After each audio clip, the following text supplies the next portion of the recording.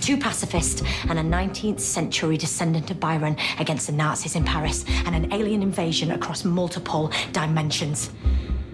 That's a big to-do list.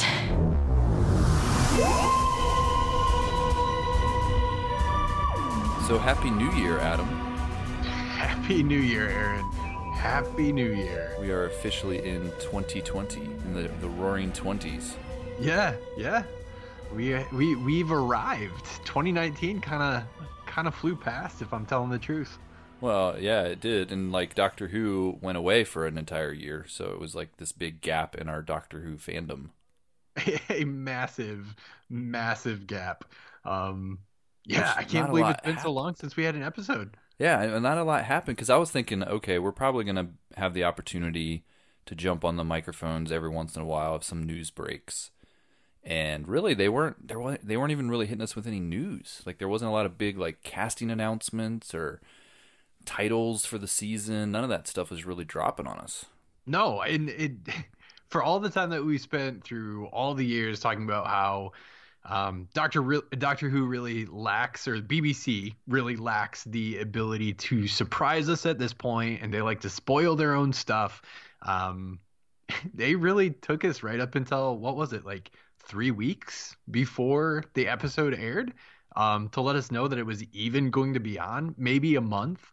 Those teasers, they were dropping those teasers like Space for All or whatever, kind of hinting at the Doctor coming back, but they weren't really giving us dates, and there was all the speculation is like, oh, is there going to be a Christmas special? Is there going to be another New Year's special?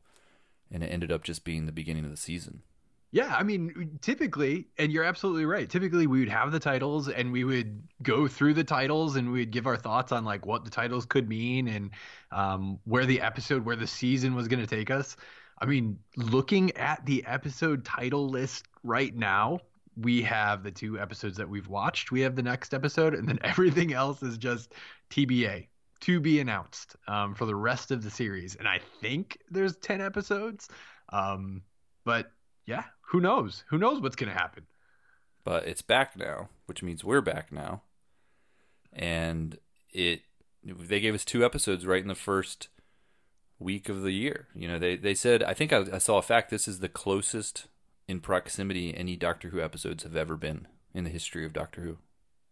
I guess it makes sense, right? We got it New Year's Day and then the following Sunday. Which was like the 4th, was it, or the 5th?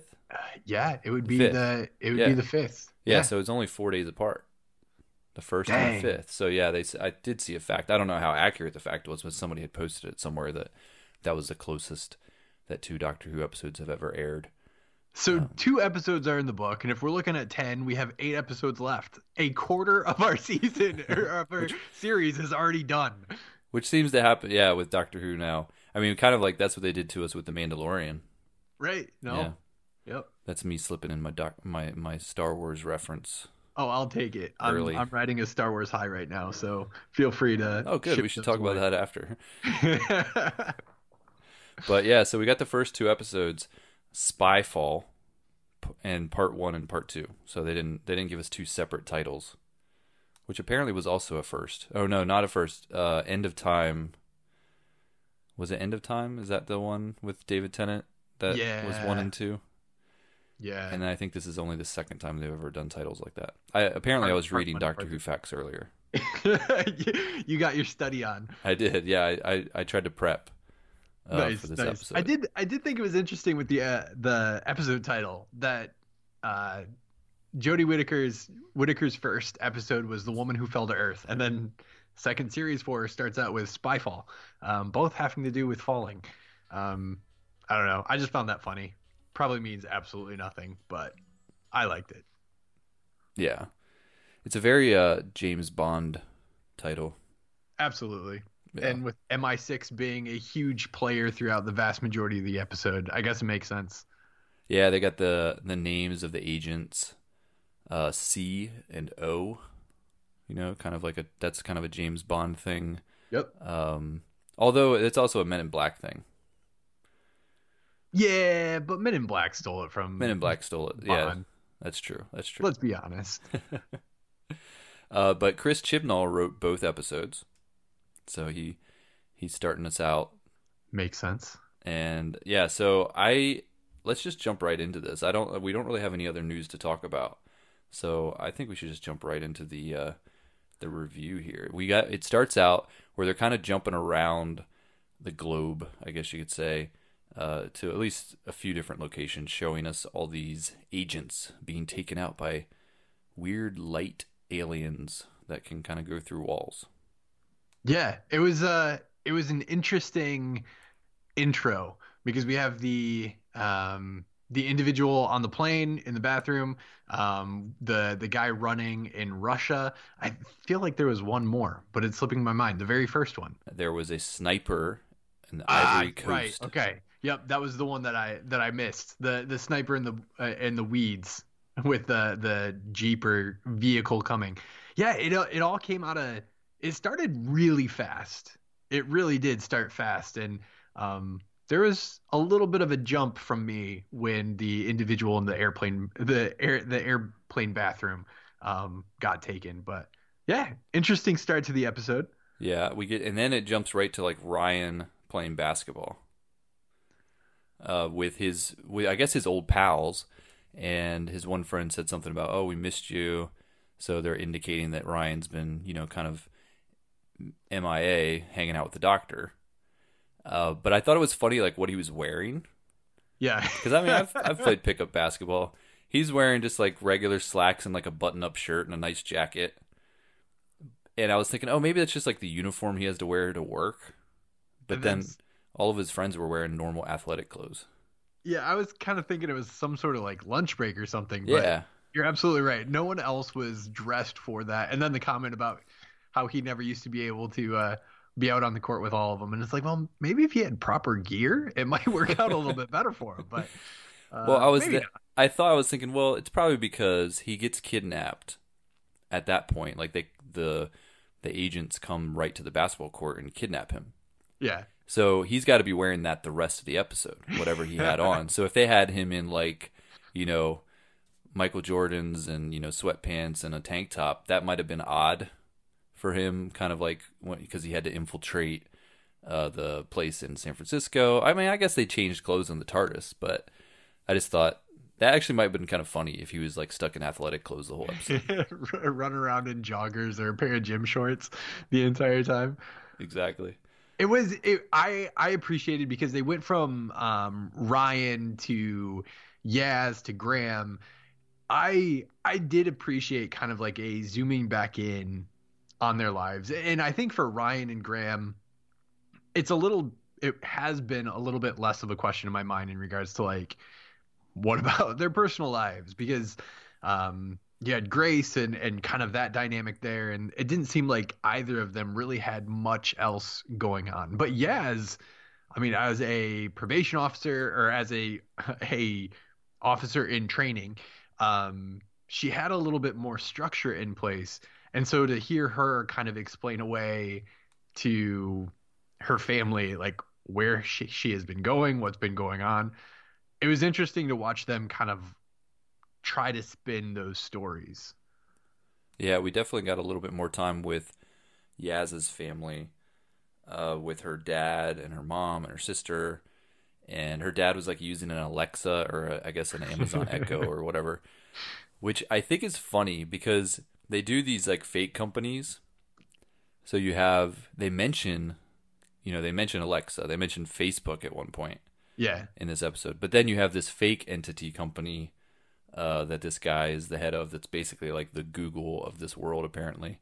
Yeah. Which I'm blanking on what the name of that company was. Vor, which is an interesting name because it just like, I don't know, it kind of conjures the idea of like carnivore. It's eating everything else around it. I didn't think about that. It sounds like a Sith name, like Darth Vor. Nice. The count it. That's 2. That's 2. The tally marks are going up. But then, what was the other one that was kind of the stand-in for Amazon? Kerblam. Yes, we had Kerblam last season. Yeah, so we've had our Amazon stand-in. Now we've got our Google stand-in. But they're still talking about Alexa and Facebook. Yeah. So it's this weird world where like there's every company we know, but then there's these other giant companies as well. What was the other thing that happened with her family? Like her sister was asking about getting Ryan's phone number. Yeah, that totally did not connect with me the first time I watched that. Like for some reason I thought her sister was asking Yaz about someone Yaz was interested in, not that she was asking for Ryan's number. And then it finally dawned on me that it was like, oh, that's what's going on there. Which I thought we had talked about in the last season, where there was a couple little things where like Yaz and Ryan had a couple moments where we're thinking, oh, I wonder if they're trying to introduce potential for them to. But then it seems like going into this season, they've set that aside and even maybe purposely introducing this alternate, like where he's not even interested in Yaz. He's kind of interested in her sister though, where it's almost like maybe if they were a little worried, fans might be thinking that. So they're like, no, let's make sure people are, understanding that that's not what we're trying to do. Yeah. And even Ryan himself tosses out that comment that like he would make a great brother-in-law or something along those lines. Right. Like they've definitely made it a little bit more clear in regards to how Yaz and Ryan view their own relationship. Yeah. We see Graham at the doctor's, and they mention that he's 4 years since his, what did they say? I think they just said procedure. Yeah, 4 years since your procedure. Which I'm going to admit something. I forgot why he had a procedure. I had to look it up, and then I was like, "Oh yeah, they had revealed last season that he's in recovery from cancer." Right.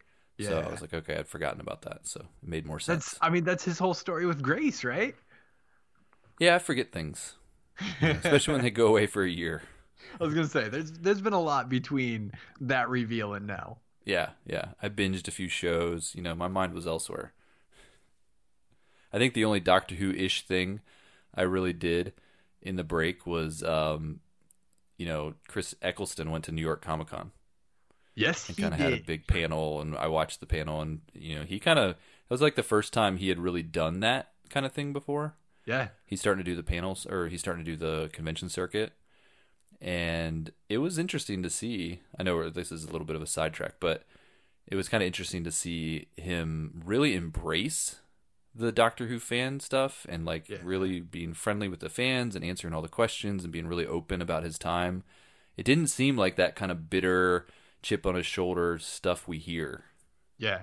So I don't know if he's coming around. It's kind of like thinking, maybe someday. You never know. Like if they give it another 5 years, maybe he'll come back and do something. Yeah. I watched the same panel because they streamed that one. Which I loved. He definitely, it was a great panel. He was fun to listen to. And I totally agree. It did seem like he had warmed up a little bit. And honestly, in my mind, it just raised that question in regards to like, is all the stuff that we've heard or read or that's been reported, is all of that legit? Or is there really another side to what happened? And maybe he hasn't been as cold to everything as it always seemed. And he even confirmed kind of some of the things that we had heard about the original plan was for him to come back with Smith and Tennant, and kind of how he was pretty close to doing it, but he kind of ultimately passed on it. But it was right there, it was really almost happened. And then he was saying, well, he thinks it turned out better without him, but I think he's being modest.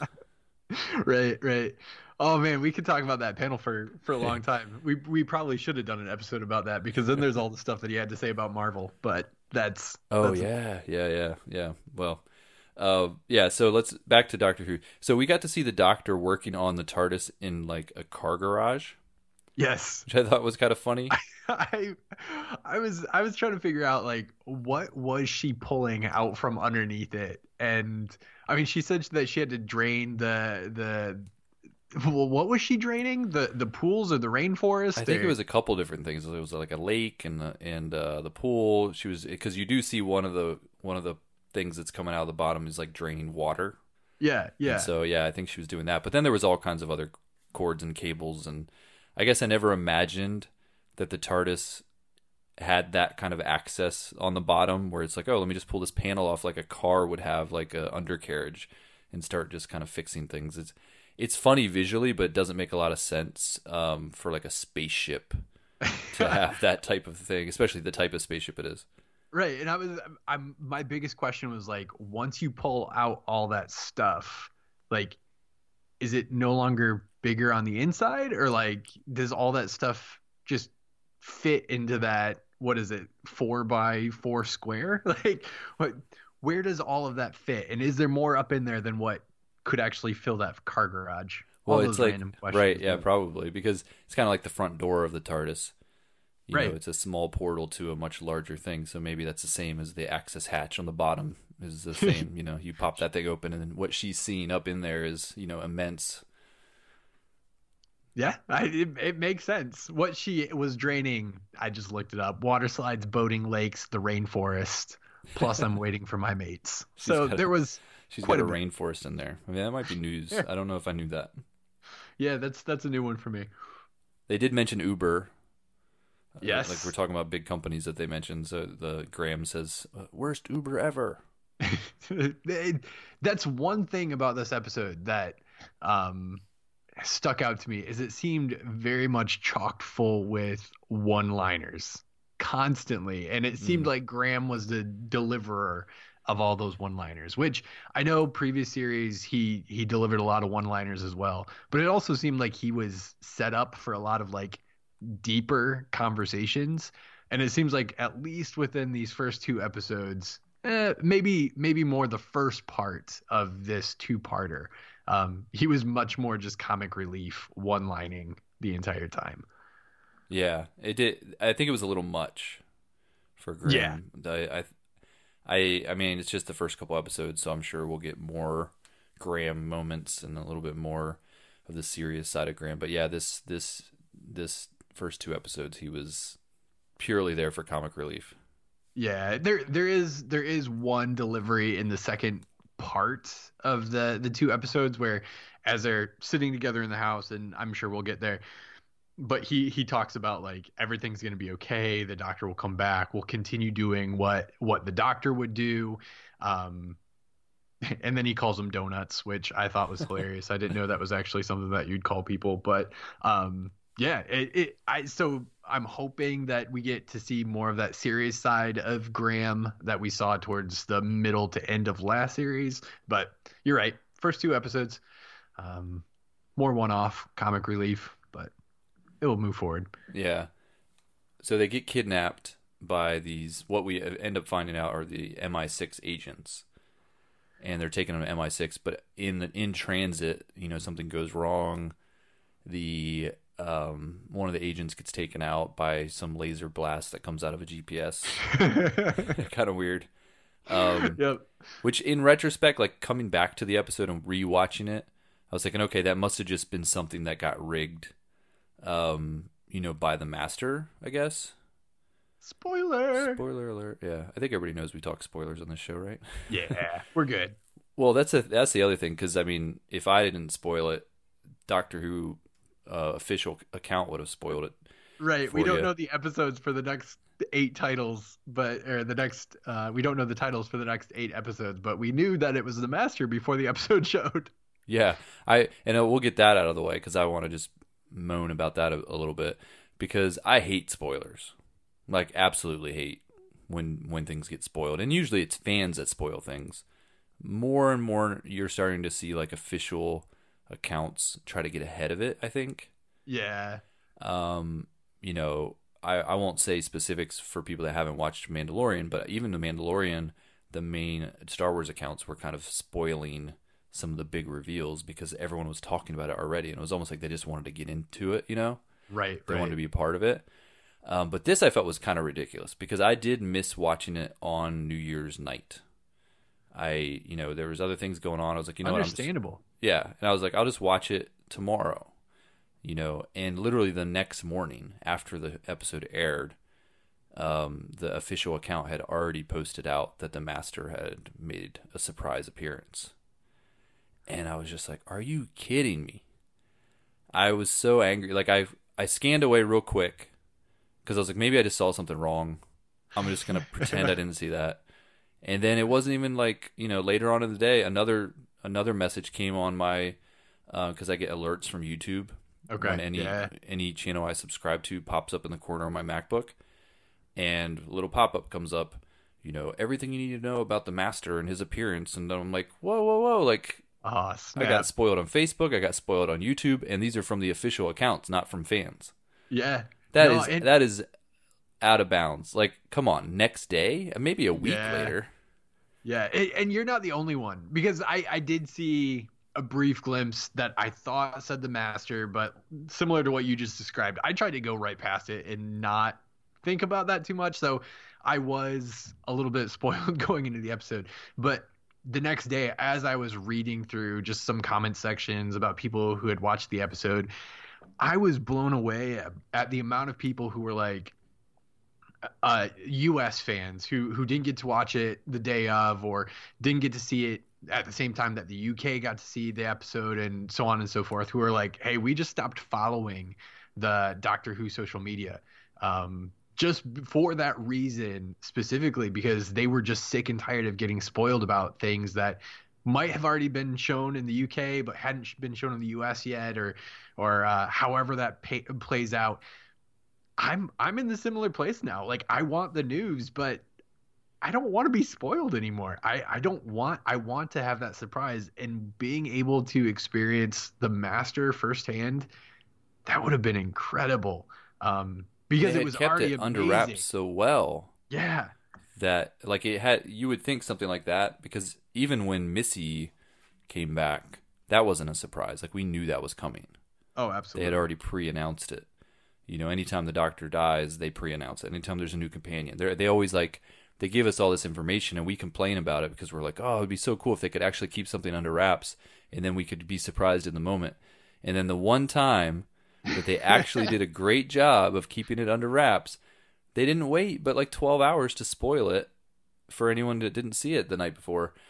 And I get it if it's like an international thing, like if if, let's say, the episode aired like 3 months early or a month early in England Yeah. before it aired in the US. Sure, you're not going to be able to sit on that long. Right. It's going to get spoiled.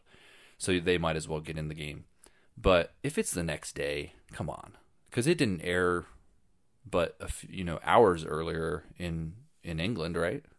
Yeah, no, I think it was 1 p.m. Eastern time when it showed in the UK, and then it was like 7 or 8 o'clock Eastern time when it showed in the US. So you Yeah. literally only had to wait 7 hours. But they had already spoiled it.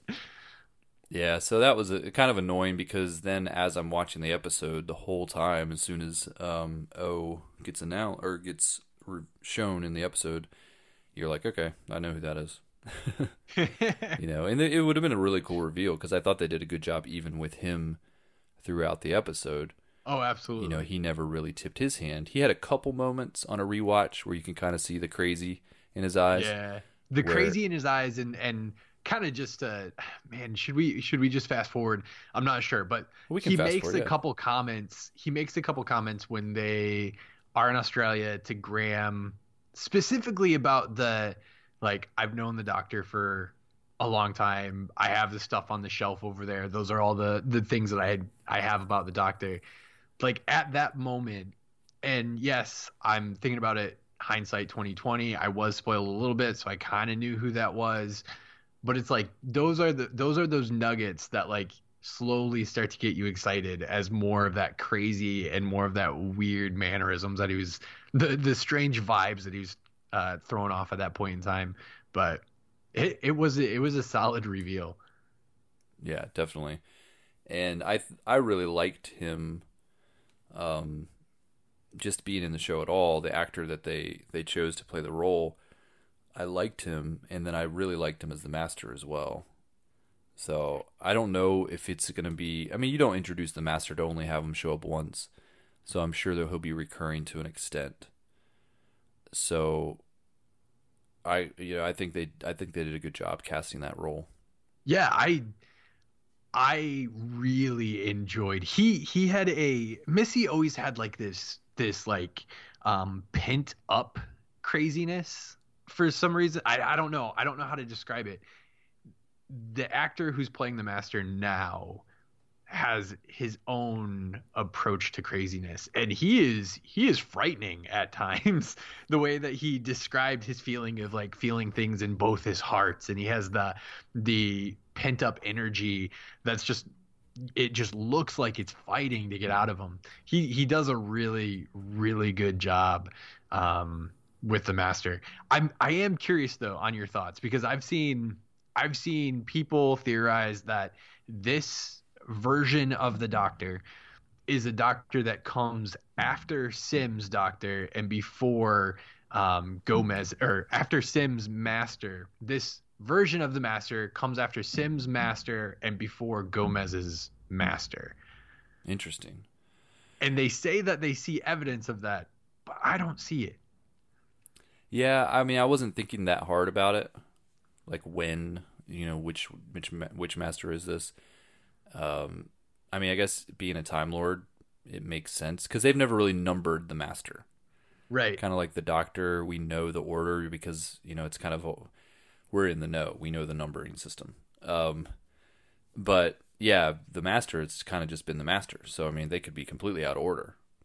Right. Every time he runs in, or every time the Doctor runs into the Master, you just don't know when that Master kind of fell and when the regeneration happened. And I kind of thought about that too, because when Missy died, it did almost feel final. Right. Her regeneration was interrupted, right? Like Sims stopped her from regenerating. Yeah, so it would make sense that maybe this is a earlier regeneration and not a post Missy. Cool. I didn't think about that until now. It was someone said that basically just explained his craziness, is that he is like a post Sims crazy and like a pre Missy crazy. So I'm trying to remember now, because when Sims came back, and then didn't they show him start to regenerate? Or like they were implying that he was regenerating as well? Because didn't him and Missy basically kill each other? Yeah. Am I remembering this wrong? It's too long. Like this, I need to rewatch that. Oh, that was a long time ago, right? Yeah. That was like 2 years ago. All the true Doctor Who fans that are listening to this are like yelling at us right now. Like, no, this is how it happened, you idiots. But hey, it's a good fodder for the Facebook group. Yeah, Bring it on. Bring it on. Yeah, that we do have a couple of those listeners that'll definitely correct us on Facebook. So, and we appreciate that. They're typing right now. So yeah, but yeah, that's a cool idea. I did like the kind of that craziness that would pop out like really suddenly. Yeah, where he'd be kind of cool, calm, and collected, and all of a sudden he'd like shout out something or yell like "No!" I really liked Sacha Dhawan is the actor's name, and he actually had some Doctor Who connection in that he played a role in what was the TV movie that they did that was An Adventure in Space and Time? Yeah, Adventure in Space and Time, where it was like the real, kind of story of Doctor Who. Yeah, I didn't know that until it was Doctor Who's Twitter handle, I believe, that gave that information to me as well. That he was the director at that point in time. So yeah, so I recognized him when I saw him. He definitely had a recognizable face. I'm like, where have I seen this guy before? And apparently he's been in some other things too. But that was the thing I think I remembered him from. I was like, okay, that makes sense. He was in Adventure in Space and Time. Okay. Did you watch that movie? I didn't. Okay. No. Yeah, I'd recommend it. It uses the same actor who plays the first Doctor. Yeah. So I thought that was, or the new first Doctor, not the original, obviously. But right. I like that connection too. Yeah. I knew him from Iron Fist. I always liked him in Iron Fist, which... Oh, that's right. I saw on his IMDb that he had a pretty prominent role in Iron Fist, although I never watched Iron Fist. Yeah, you didn't miss much. That's what I hear. We also in this episode, so they're kidnapped. The driver is killed in the car by the GPS. They end up finding it's MI6. They go, and Stephen Fry shows up. Yeah, Stephen Fry, who's that's one of those actors that you're like surprised he hasn't already been in Doctor Who. I know, right? And I think he's even one of those actors that pops up when like they talk about people that could potentially play the Doctor, So yeah, But I've never liked that thought, but I wouldn't like him as a Doctor either. But I do like him as an actor, and it was kind of cool to see him pop up, and in a very small role though. Oh, Very absolutely. small role.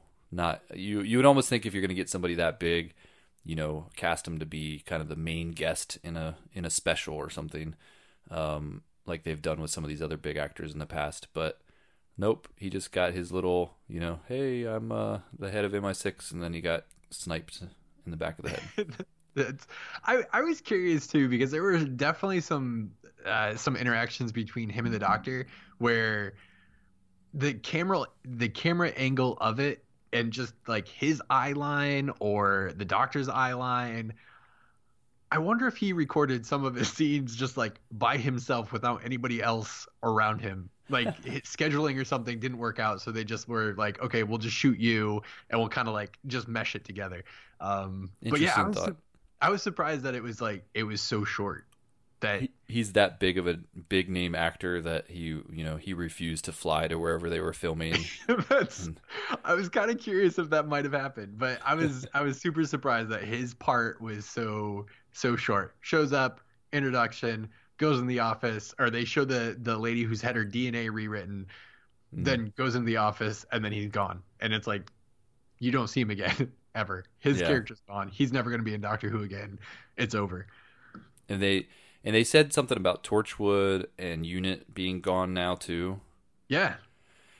Which once again, I couldn't remember if that was something that had happened. That I'm like, oh, should I remember that? Because it kind of felt like news to me.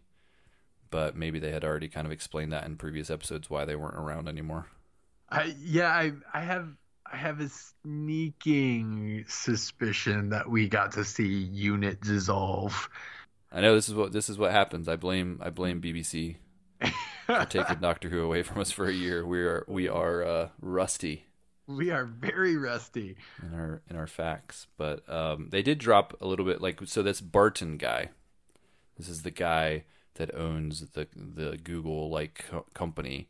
They revealed he was also like a former agent, which I thought was kind of a weird career path for somebody to take.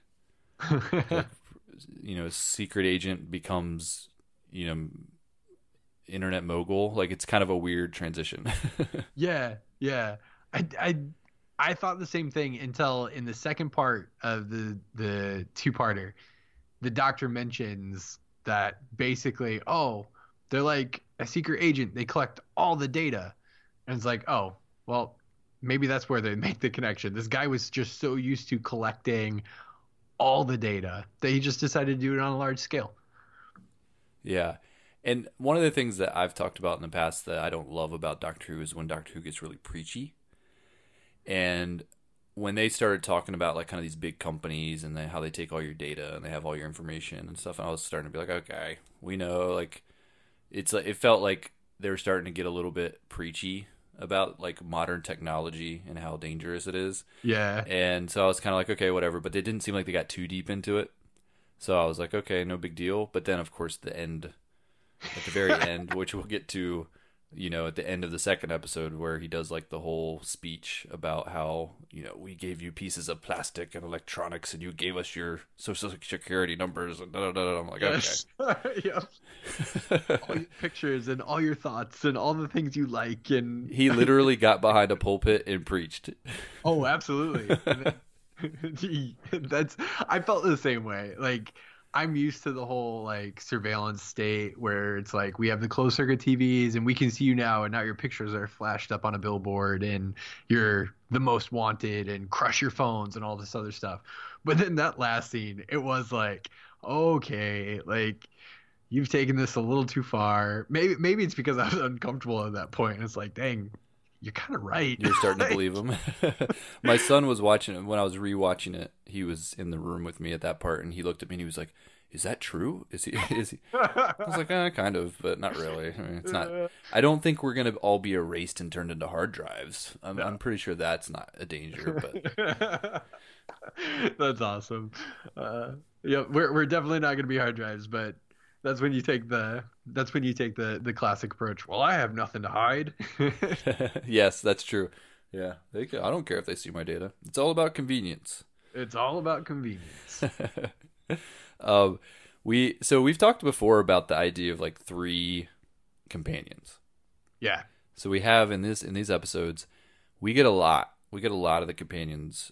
Even parts where they split off. The Doctor and Graham go to Australia to meet O, and then you have Yaz and Ryan. They go to San Francisco to infiltrate this company.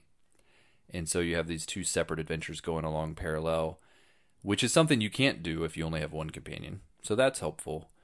But where do you stand now on kind of like 3 companions versus like 1 or 2 that we've gotten in the past? Like, how does that feel to you after we've gotten a full season and now starting a second season of it? Yeah, I'm not gonna lie. The first part of this 2-parter, I something didn't feel right. As I was watching it, it felt somewhat frantic, the pacing of it, and kind of how it jumped back and forth, and I never really felt much depth for what was going on. And just sitting there like thinking through, okay, what's going on here? Why am I struggling with that so much? I think it honestly is because there are so many characters that they are trying to develop as much as they possibly can, and they're trying to show their interactions, and they want each of them to be not just a 2-dimensional character. They want to have them be as fleshed out as possible. The first part of it was rough for me. I felt like I was missing the Doctor, to be quite honest. I wanted more of that. So I'm interested to see how the rest of the series plays out. I think I enjoyed the second part of the episode much more, and maybe it was because we had the Doctor essentially having her adventure, and then we had the 3 companions kind of together having their own, and that one felt more balanced because I could enjoy the Doctor a little bit more, and then I could enjoy kind of the characters that are the companions. But when they're split up the way that they were split up in the first part, it didn't feel right to me. And the only thing I could think of in my mind as to why that was is because we have so many to hang on with at one time. Am I totally off base here? Do you have a different perspective than me? No, I completely agree with you. I do think it can be a little overwhelming, and kind of what you were saying, where they feel like they have to flesh these characters out, so you don't get as much information about the Doctor. And maybe we don't need a lot of information because we already know the Doctor, but we didn't even find out, like the companions didn't find out the Doctor was from Gallifrey until season 2. Yeah. We're getting no exposition about Gallifrey or about the fact that she's a Time Lord, any of that stuff, because they spend so much time fleshing out, Ryan and Yaz and Graham and their backgrounds. We know everything about these characters now. Right. Maybe there's things that are yet to be revealed, I'm sure, but they did a really good job of in a short season of really showing us a lot about those characters. But yeah, it seems like it's taking time away from the Doctor, which for me is the character that I really like to kind of focus on. That's the interesting character to me. I like companions, but they shouldn't be equal to, in my opinion, the Doctor, as far as like screen time or the amount of time they're focusing on those characters.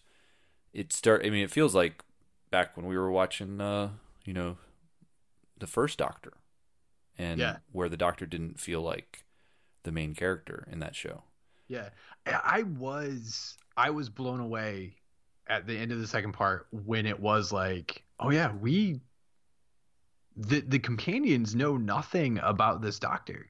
And I remember thinking through some of the recordings that we did at the beginning of last series when she was first introduced, and kind of like the excitement that both of us expressed when it was like, oh, she's going to get her new Sonic. Oh, they're going to go through the explanation of who she is, and she's figuring herself out. And kind of we got to experience a little bit of that as far as like the Doctor finding her own way of being the Doctor. But we didn't enjoy any of those moments, those aspects of the companions finding out who the Doctor is. And I think that's what I enjoy about a new Doctor, is getting to know that new doctor, even though we know all the other doctors, but getting to know that new doctor through the eyes of the companion. And we didn't get that at all last series. And now at the end of the second part of this episode, it's like, oh wow, I'm kind of excited for that again. For them to ask that question, and now there's kind of like this emotional weight and depth because of how this episode ended behind the doctor, that it kind of in my mind mirrors or matches Capaldi's like, am I a good man question. Like there's that weight in that dark cloud hanging over the doctor's identity once more, that maybe we'll get to see fleshed out in the companions' experience, and we'll get to know the doctor once again through those companions, as opposed to just getting to know the companions and the doctor's just running around kind of flighty the entire time. They definitely made it a point in these episodes to kind of bring that up. You know, Graham is thinking about it when he's talking to O, and O's like, oh, I got this whole shelf over there, and Graham's like, yeah, like I want to learn as much as you know about her. And then the companions all sitting in that, you know, when they're hiding and sitting in kind of that warehouse, and they have a conversation amongst themselves about how they don't know anything about her. And then at the end, when she starts to finally explain to them, you know, oh, I'm a Time Lord. I'm from Gallifrey. The Master is my old friend who became an enemy. Do you have any questions? And they're kind of like, you know, like, yeah, we have loads of questions. So I was kind of waiting for them to ask, like, oh, you can regenerate? Like, how many times have you regenerated? How many times have you been a woman? I'm thinking of all the things I would ask, you know, kind of like, oh, what's the, you know, oh, you were a man 12 times and then only a woman once. What's up with that? You know, like that kind of, I'm sure those kind of questions will come up. I kind of assumed that all this stuff happened off screen. Like they had already had these conversations. Right. I am curious, just that end scene that you described where they asked the question, she gave an answer. And like, even the way that she delivered it, it was like, this is final. This is all you need to know. This is all you're getting. And then she's like, any questions? And Graham, somewhat like sardonically, is like, yeah, loads. And like, it doesn't go any further than that, but you can feel this. You could see that weird tension between the three companions now and the doctor, especially as the doctor storms off. I'm interested to see that aspect of it develop. Like, is that like the sliver of, maybe not distrust, maybe that's the wrong way to phrase it, but is that tension that is now going to be in that relationship between them, where they were trusting her implicitly, and they even expressed that throughout the episode, like, the doctor's going to show up, the doctor's fine, the doctor's going to make everything better, but now can they trust her when she's not willing to share herself with them? But well, even the fact that they had a scene where Graham acted surprised that she was ever a man. Yeah. He's like, wait, what? She was a man? And you know, even that kind of thing where there's all this stuff they don't know. And like I said, they kind of dropped multiple times throughout the episodes, little kind of reminding us that they didn't know stuff. So I think it's very purposeful. Like you said, I do think we are going to get some more of the introduction of the Doctor through the companion's eyes. They just waited a season. Yeah. I know that we have a lot of this episode still to talk about, but I'm truly excited for the episodes that come next because of some of the things that they've already they added to these episodes, or the questions that they've raised, that it's like, okay, cool. There's things to be resolved. There's more story to unfold. It's not just jumping between these small capsule episodes that are fully resolved at the end of it, that there aren't any lingering questions. I'm stoked. Yeah. What did you think about the aliens that they introduced? Okay, so a couple different thoughts. One, I totally thought that they were Cybermen. Oh, interesting. Like do you remember the episode with, was it Tennant or Eccleston, where the Cybermen walk around as ghosts the entire time? Yep. Yeah. So the outline of their heads, like, it looked like old school Cybermen, and I'm like, oh, these are just Cybermen reborn. And then at the end of the episode, when they're like, we're going to rewrite everybody's DNA, everybody's going to get an upgrade, they're going to be like hard drives, I'm like, oh, they're just all going to get zapped into Cybermen somehow. So I thought they were Cybermen. Number two, I was really hoping that we weren't going to get this entire episode resolved by them like being misunderstood and they just wanted like warm hugs or something. Yep. Um, I was waiting for it. oh, I was so waiting for that to happen and it didn't. So I was stoked about that. I thought like them saying that they're the far beyond, like they looked they looked I don't know. I thought they were legitimate. They were kind of frightening, kind of had feelings of the upside down from Stranger Things when you got zapped into their dimension. Um, but yeah, I thought they were good. I thought the trifecta that we had of Barton, the Master, and the Cassavan or Cassavan, it was Yeah. pretty decent. Yeah, and I thought all the motivations made sense. Sometimes when you watch Doctor Who, it's kind of hard to kind of understand some of the motivations. There's little holes where you're like, that doesn't really make sense. Why they would do this or do that. But I felt like all three of the villains in this all had kind of different motivations that all aligned in a way, and they all made sense. That these aliens are basically have this ultimate goal of taking over the entire universe, is what they said. Yeah, But they're utilizing the human race, kind of, almost like they were saying, like these storage, like this unlimited storage. So maybe that's the beginning of their plan to expand out and take over other planets and take over the universe eventually. So I was like, okay, I get that. The Master's just wanting to kill all the humans because he's trying to get back at the Doctor. And then Barton's just trying to, gain as much power as he can possibly gain because he just seems to be that kind of guy. And it kind of all made sense. But the thing that didn't make sense to me was why, at the end, when the Doctor revealed to the aliens that the Master was going to betray them, quote unquote, where he had said, I'll let them do the dirty work. But I was thinking, well, what? It didn't seem like he was going to do anything that was against them. He just didn't care about their ultimate goal. He just wanted to kill the humans. But what he was doing in conjunction with them wasn't stopping their plan.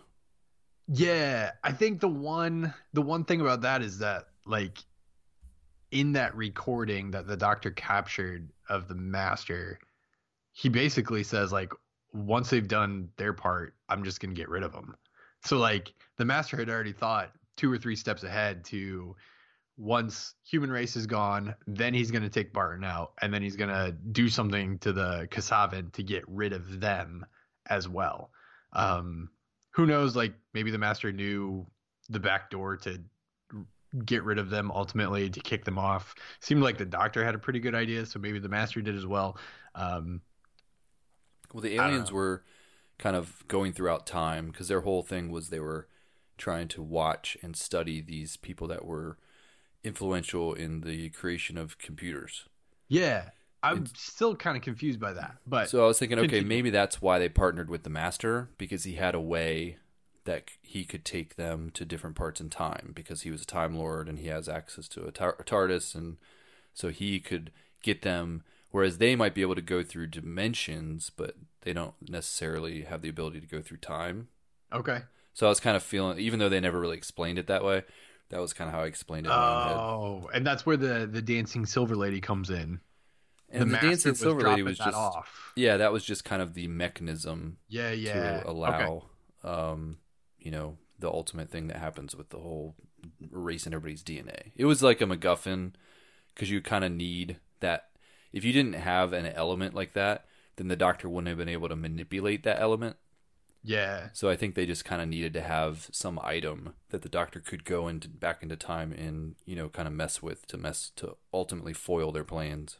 Because Yeah. otherwise, the silver thing really made no sense.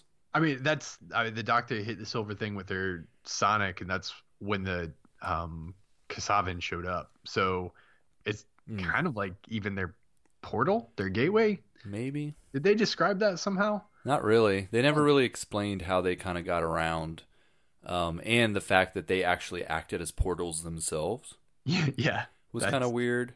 In that like they killed some people when they attacked them, but then other people they just kind of became a portal because and the Doctor explained it at one point where the reason why her and Yaz didn't get killed is because they have all this energy from traveling through time. I forget what she calls it. It's like arton energy or something. I don't know. Yeah. But yeah, so they have that attached to them, so it didn't allow them to die. But then I was thinking, well, that one Ada didn't have that, so why didn't she die? Yeah. Okay, now we're thinking way too much about it. Pull out, pull back. Don't go any deeper. But I kind of saw it this way: is that the aliens could kill you if they wanted to kill you, but they could also act as a portal if they wanted to act as a portal. And so the reason why Ada didn't die is because they didn't want to kill Ada. They were just trying to study her. Whereas the Doctor, they were trying to kill her. They just messed up because they didn't realize the Doctor had like this time dust on her. Yeah. That works for me. Okay. It makes sense because they needed Ada to be around for computer stuff. So they didn't want to kill her. I thought the aliens were fine. They were kind of boring. They didn't really, maybe just because they weren't anything. They were just like these bright spots. Yeah. They were kind of boring. And they didn't really talk. Just the one had like 3 lines. The frightening part about them is that they could show up anywhere. And when they showed up, there were like hundreds of them. Right. Yeah. And they can attack you in airplane bathrooms. Yeah.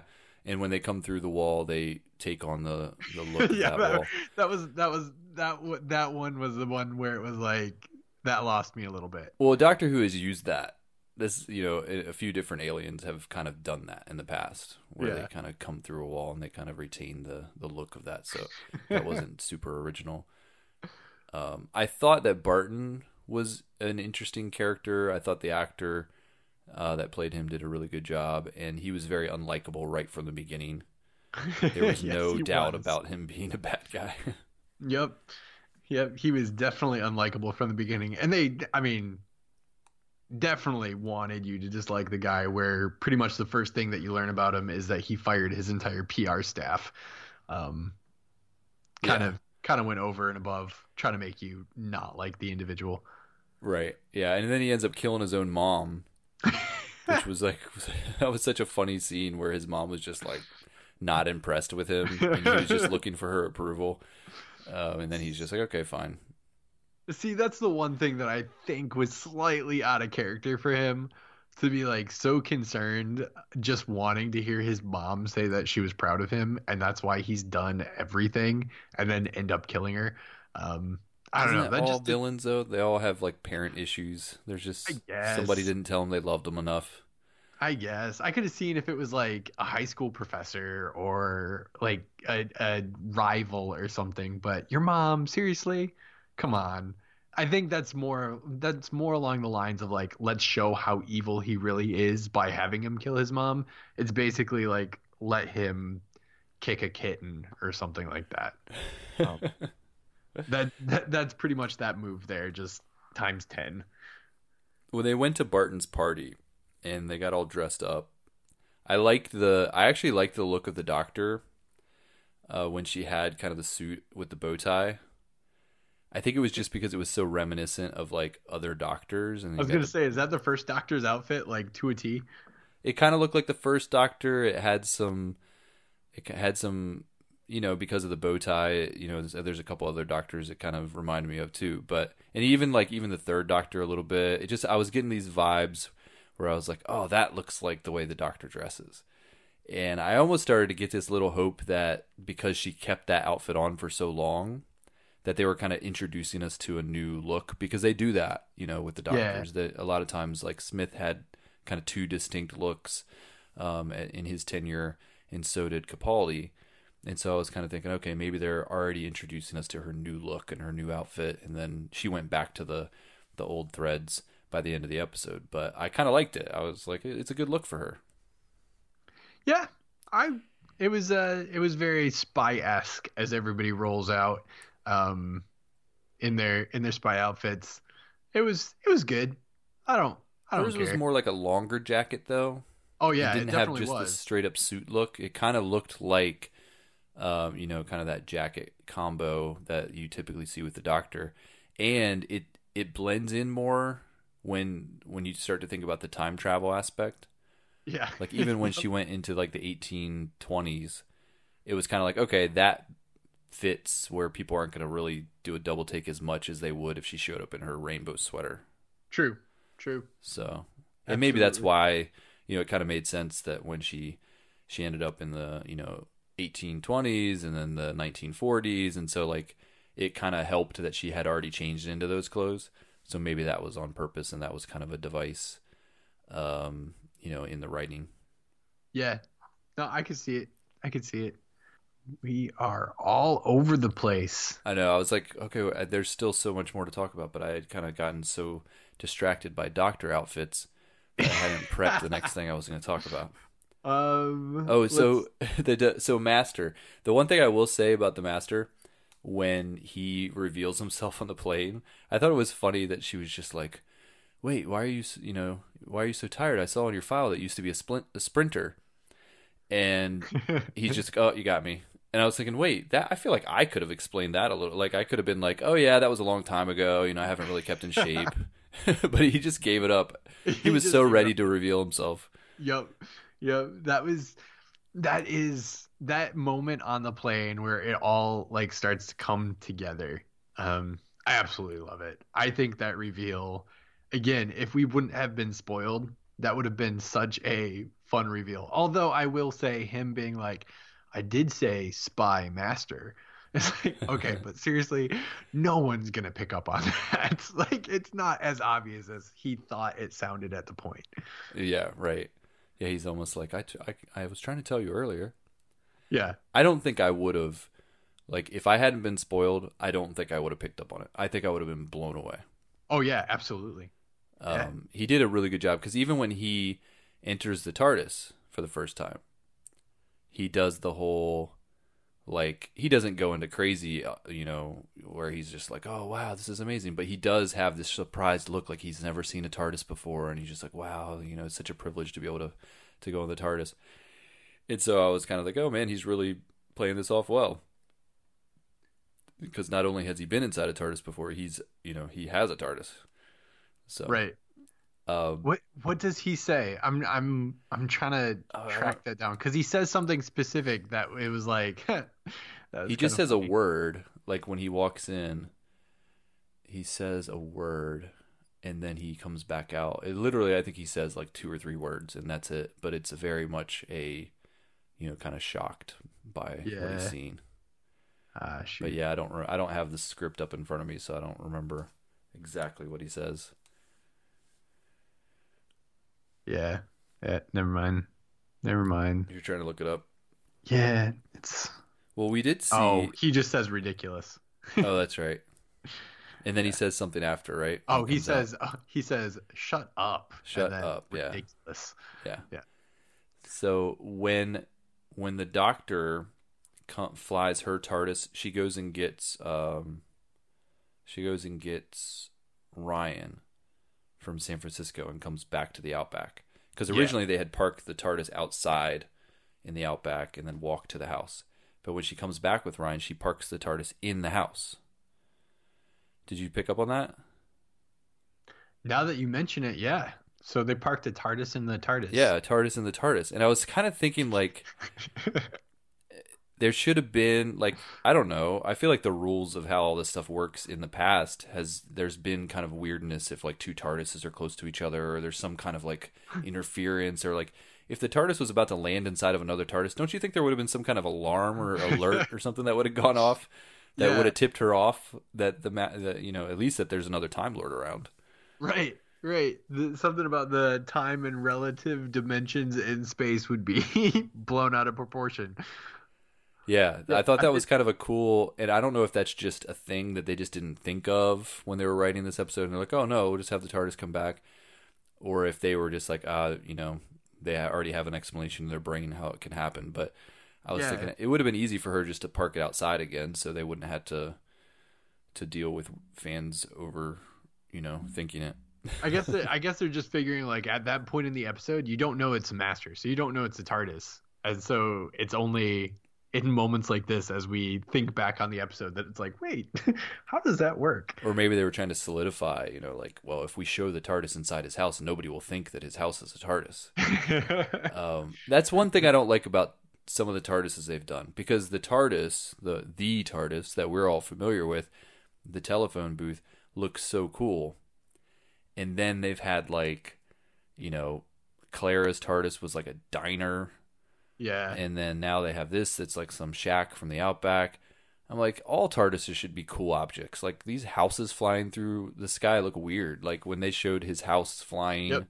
And Very then they show Wizard of the Oz. Or Yeah. Wizard of the Oz. Wizard of Oz. Very Wicked Witch of the West. Yeah. It is. I am curious though, because like I get the whole outside chameleon circuit, all that stuff. But the inside of the Doctor's TARDIS does not look like a police box. Right. So why does the inside of the shack TARDIS still look like a shack? I guess Like- if you're trying to hide it, then you'd want it to look like that on the inside. But yeah, you know, there's another door off to the side probably that leads to the rest of the ship, you know. Yeah, I mean it would have to, right? Or Yeah. there's a floor panel, I guess. But Yeah, yeah. Or he just got a dud TARDIS that it can only get so big on the inside. I mean, his chameleon circuit still works. He's just arrogant, and that's why he doesn't change it. I like the timey-wimey stuff. I liked as cheesy as it was, the fact that she left instructions for Ryan on how to survive the plane crash. Oh, I absolutely loved it. And when she got to the end and realized she forgot to go do that, Yes. that was really funny. It brought me back to the episodes of like the Pandorica stuff that was happening, Yep. where the Doctor was jumping back and, you know, had the broom and was leaving notes and stuff. And it just kind of was, it doesn't make sense when you start to think about the time aspect of it, Right. you know, what happens before what. But if you just kind of set all that aside and it's just the fun of it, like I like it when the Doctor does that kind of stuff. Yeah, absolutely. I think the second part, well, yeah, the first part, no, I guess it was that happened in the second part. The second part felt very much like a Doctor Who episode to me, because we had the timey-wimey stuff. We had the Doctor dealing with historical characters. We had kind of a revisionist history where we take an actual historic event and we kind of put a Doctor Who spin on it. So with Ada Lovelace, I guess she really did have issues when she was 8 years old, like paralysis and blacking out and stuff like that. So they took it, put a Doctor Who spin on it, and now we can say that's the Kasavan that caused that to happen. So I loved those different aspects, and we got the callback to making them forget about the Doctor. Yeah, the second part of this felt very much like a Doctor Who episode to me, and I really enjoyed it. Even the fact that the Master got trapped in the 1940s Yes. and had to wait 76 years to Yes. come and do, you know, to stop them or whatever. I loved that. Like, he didn't just go find another TARDIS or go do something where he could jump back. Like, he literally had to live, you know, through that time to reach the modern time. And he looked like it when he showed up.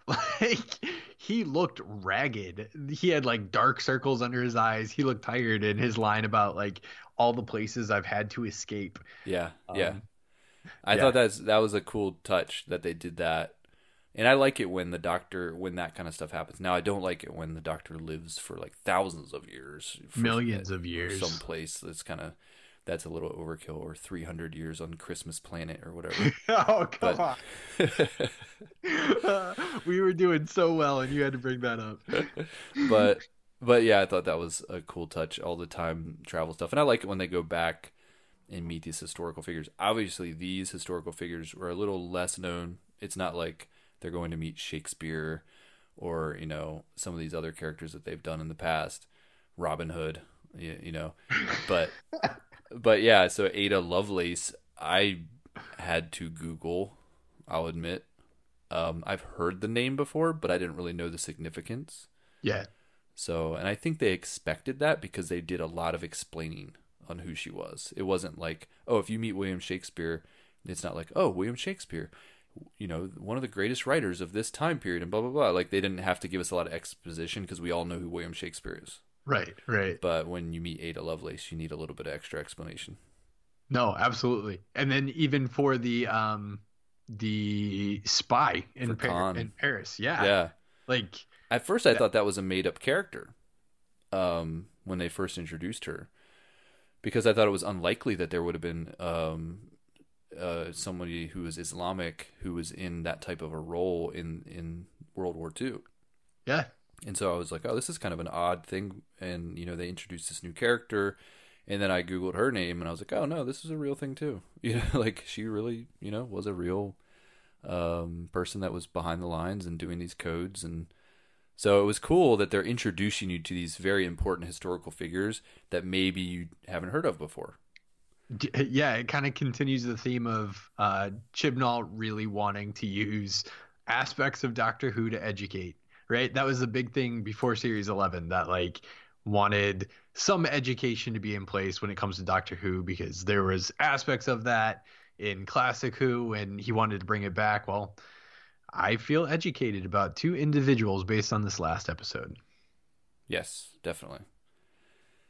So I hope they do more with that kind of stuff. It did feel a little rushed as far as like the introductions of these characters, and whereas in the past we'll get a whole episode, where maybe she would have gone back and met Ada Lovelace, and that would have been the only character that would be kind of the guest character of the episode and really a big focus. But she had to share time with so many other characters that it was almost like an afterthought. She was there, she was cool, but she didn't really get a lot of focus or screen time. Yeah, and I will say that I thoroughly enjoyed the three of them, Doctor, Khan, and Lovelace, appearing, and Graham being like, "Where have you been? And are you replacing us?" Yes. I thought that was great. Yeah, he's like, you have a lot of explaining to do, and she's like, why? And he's like, well, first off, who are they, and are you replacing us? Yep. And you see her standing there with these two companions sitting next to her, and you're like, oh yeah, I could totally see why he would have thought that. Oh, absolutely, absolutely. And honestly, they might be a little bit more capable than the three that that she currently has. As Graham literally tap dances with laser shoes on. That was, yeah. Some of that stuff was a little too cheesy for me. I know Doctor Who gets cheesy, but some of that stuff I was just like, oh, okay. And he did it like twice. He didn't even just do it once. Oh no, absolutely. He really enjoyed the tap dance. Like I was all cool about there being laser shoes and rocket cufflinks, but like take them off and use them. Don't make Graham tap dance to use his laser shoes. Yeah, that again, Graham was comic relief come these two episodes. Yes, definitely. I can use well, although we've seen the previews for the next one and it doesn't look like that one's too serious either. But I could definitely use a little bit more serious. Are you basing that line. entirely on the green hair? I mean, they're going to this spa, and there's Yeah. a green hair guy, and there's this giant tentacle at some point that's in the TARDIS. It seems like, so I don't know, it seems a little whimsical. I think it comes from the rainforest. Oh, okay. The tentacle, it comes out of the rainforest. She drained too much or something. Yeah, right. So yeah, I don't know. I like some balance, with Doctor Who. It gets super silly, but then it can get super serious. It can be this real kind of odd storytelling that doesn't make a lot of sense, but then they can really weave in some really intricate stuff too. Speaking of that, we're getting back to Gallifrey and Yes. dropping some bombs on us. Oh, heck yes. Where the master's kind of like, hey, I have some information, and then he's telling her, I went to Gallifrey, and Gallifrey was ruined, and she's like, I don't believe you. And I'm sitting there thinking, man, I haven't thought about Gallifrey in a long time, or I haven't thought about the Master, with this new Doctor. So it's kind of cool they're starting to get back into that lore. Yeah. That is what got me into Doctor Who. When I first started watching Doctor Who, was really that kind of like Time Lord lore and the idea of the Doctor having all this history with the Daleks and the war and all that stuff. That's really kind of what hooked me. So when they start dropping those terms again and starting to talk about that stuff, I was really starting to get excited. Absolutely. Especially when it seemed like Moffat went above and beyond to do everything he possibly could to save Gallifrey, like to undo the angst and the anguish that Eccleston and Tennant and Smith to some degree experienced, to just undo that and save it. And hey, everything's cool.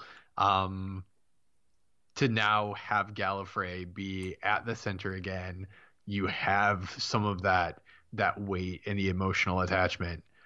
I'm excited, and not to mention that throwaway line that we got from, what was it, the second or third episode of series 11 about the timeless child. Yeah, It's back. and there was no explanation as to what that meant. And then you get the master in this like holographic message at the very end of this episode, where he's kind of like, if you're hearing this, it's because you went to Gallifrey. And then he starts telling her he's the one that destroyed it, number one, which was kind of a surprise. Yeah. And he destroyed it because he said that they've been lying to us, and everything they've been telling us about our heritage is not true. And I forget the line he says. What does he say? The whole existence of our species built on the lie of the timeless child. You're like, what? Like the whole existence of Time Lords is about this timeless child, and we don't know who that is. So that's a cool connection to, like you said, last season, because they did drop that term on us last season. But now it's like, okay, there's more to the story. That we're gonna, and it sounds like it has to do with like the entire existence of Time Lords. So maybe everything we think we know is wrong. I possibly. I mean, the way that it was set up, the way that the master delivered it, and again, it's the master. Who knows whether he can be trusted? But it could be story altering. He wasn't lying about it being destroyed. No, he wasn't. And he most probably was the one that destroyed it. But it will be interesting to see. Number one, I want to see the Master show up again at some point during the series. Hopefully that does not stop there. But it's going to be interesting to see how long, because the episode ends with them Yaz asking to go to Gallifrey. And the Doctor says, not today or not yet. I wonder how much longer we're going, how many episodes between this episode where it gets brought up to where we finally see more of the story unfold. Or is this going to be episode 2? It's brought up and we don't hear about it until series 13. I think we get some sort of finale where that's where it's going to happen. So what was I'm forgetting now, her first season. What was the time space between the end of the season and the New Year's special? Wasn't it pretty big? It was a pretty big gap, right? It ended in like September. So it was like 3 or 4 months. Okay. So we are gonna get the end of the season a lot earlier in the year this time around. Absolutely. Yeah. So if they waited until like a Christmas or New Year's special again, that would be a huge gap. Yeah. So maybe they have some sort of a 2-part finale in the season where they do kind of more of a bigger thing, a bigger episode, bigger stakes, or maybe they wait till the next special. Who knows? At this point, I mean, they could even split the series. Based on what they've released, we know nothing about when any of the episodes are. We're just kind of taking it at face value that they're going to be week after week after week. They technically could like split the series at episode 6. I think all we know for certain is it's going to be in 2020. Yeah, maybe. I don't know why I thought I had heard that it was going to be continuous again this year, but that could have just been speculation. But yeah. I mean, it might be this next episode that we have coming, though. January 12th, new director, and I think it's a new writer. No, he wrote, the writer of this one, It Takes You Away, which I really enjoyed. Yeah, I liked It Takes You Away. Yeah. Well, that's cool. Was there anything we didn't talk about? I'm trying to like go back through. I mean, we did get, obviously when they're in France, we got the Master shows up as a Nazi, Yeah, which was interesting. that's pretty big. Yeah, that was kind of surprising a little bit, just because, anytime you talk about, Nazis and that type of stuff, it can be a little bit sensitive.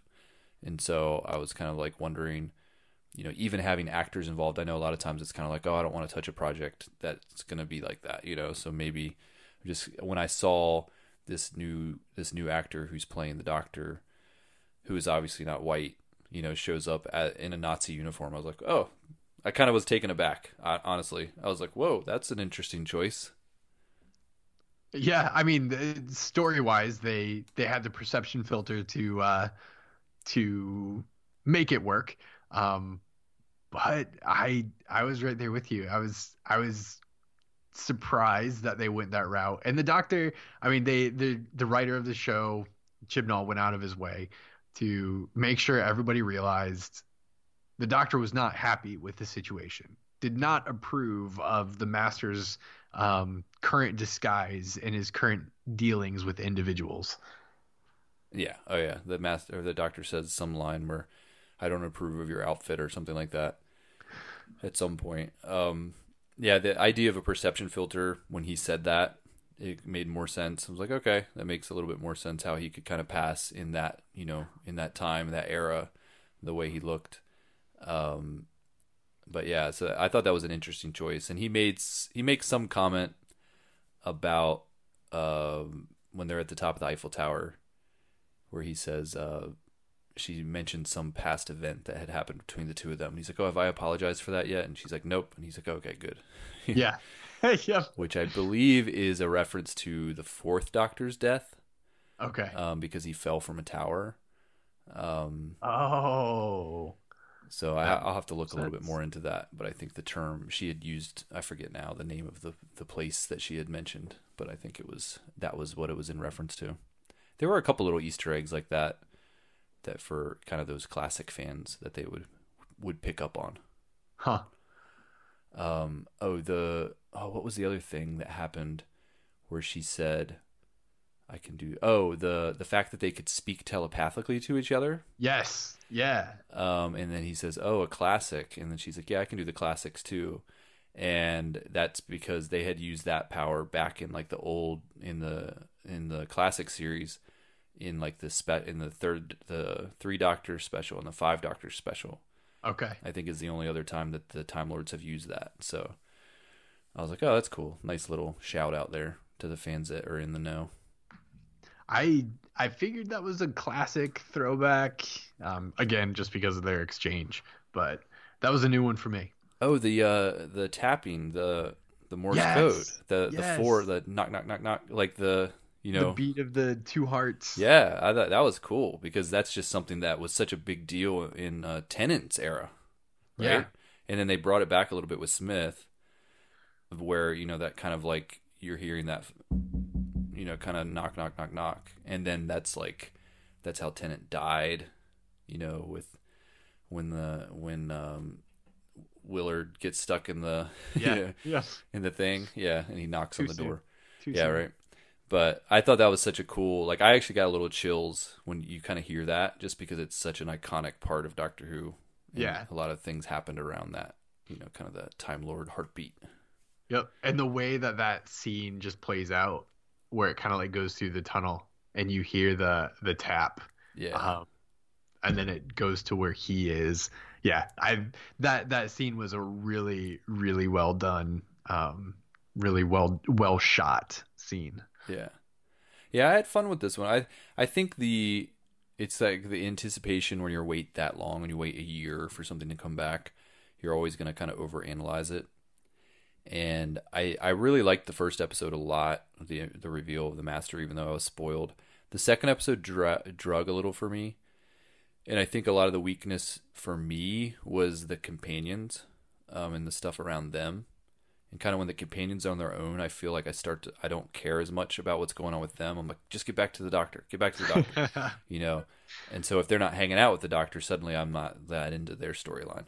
So, and there was a lot of that throughout, but I I enjoyed the first episode more than I enjoyed the second episode, but as a whole, and especially the stuff that it's setting up for, I'm very optimistic about where this stuff's going. Yeah, I'm gonna flip that. I struggled with the first episode. I think again because of the split with the Doctor and the companions, and it seemed like it was driven by one-liners, and it didn't seem like there was an overabundance amount of depth. And if there was, it was really focused on Yaz and Ryan. The second episode, though, I think it elevated the entire thing. I enjoyed not just getting the reveal of the Doctor like in the first part, or the Master, but getting Master and his full insanity in the second part. And I think getting the Doctor off by herself, interacting with historical characters and kind of moving through things that way, and then the companions kind of just doing their own thing. I really liked the second episode. And as a whole, I think everything worked well together with the two parts. Really excited with where the series can go. Really interested to know, again, they're talking about how there's going to be the scariest monsters we've ever had in Doctor Who, some really frightening things taking place. We'll believe it when we see it. That's been said before, but really excited to see what happens with the rest of the series. All right. Well, I think we are good to wrap this episode of Bad Wolf Radio up. First episode of 2020. We made it. We're back! But yeah, so thank you all for listening to us and checking us out again. You can find all of our episodes on iTunes. You can also find them over at badwolfpodcast.com. And you can follow us on Twitter at Bad Wolf Podcast. We also have a Facebook group. You can check us out there. Some discussions going on about Doctor Who. And we will catch you next time. Yeah. I don't know how to end anymore. I don't say later days anymore. I don't have any quotes. Oh yeah, that's right. You did the quote thing. Yeah. I don't know. Maybe Trust no one. I think that's going to be the title of this episode, because the Doctor does say that. She's like, don't forget the rule of being a spy or whatever the number one rule. Trust no one. And that was a good exchange between Yaz and Ryan as well, where it's like, you're forgetting the number one rule, and he's like, trust no one. She's like, yeah, but don't look worried. Don't look worried when you trust no one. Yeah, and he was like spazzing so much. I thought that was kind of funny when he met Barton. I'm Logan. My name's Logan Jackson. I'm the photographer. Oh, and they mentioned what's his name? Hugh Jackman. Yeah. Where he said, like, I realized I look nothing like Hugh Jackman. Okay, so that was a fun exchange. I'm not gonna lie, but okay, cool. So does your location kisses? It's quite French, that isn't it? Kisses with the liver part where she was like, I hope I'm not in someone's liver. It's so awkward or whatever. People were like, why are you in my liver? I was like, what? Like, who's right? Was Chibnall just bored that night and just kind of like just forgot to erase that from the script? There's so many where she's talking to herself. Where are you, Doctor? Yep, I'm still here. I'm just talking to myself to make sure that I'm still alive. But so many good parts. All right. Oh, the Master and the tissue compression. It's another where he says it's a classic, and that's why the Doctor says I can do a classic too. Got it. So that must be something that the Master has done before. Yeah, I read a little bit about that. Okay, I guess, but I'm not totally up on my. He stole bodies, but that's weird. Yeah. That. Well, we still need to watch the Eighth Doctor movie. Yeah. Because I've watched it, but I know you haven't watched it, and I know it's not. We were talking about doing a review, and it's nowhere. It's not available anywhere. You can't buy it. You can't stream it. You can only watch it like illegally on YouTube right now. Somebody has like a bootlegged that's really bad on YouTube. So, but at some point, that would be fun for you to watch that, because the Master is in that, but in like a really different way than we're used to seeing him. And kind of weird stuff. So yeah, I'm very curious for you to watch. And plus Paul McGann, like, he was so cool in that little short. Absolutely. And so you get to see him kind of for a full movie. So have to check it out. Yeah. Cool. All right. yeah, I think that's it.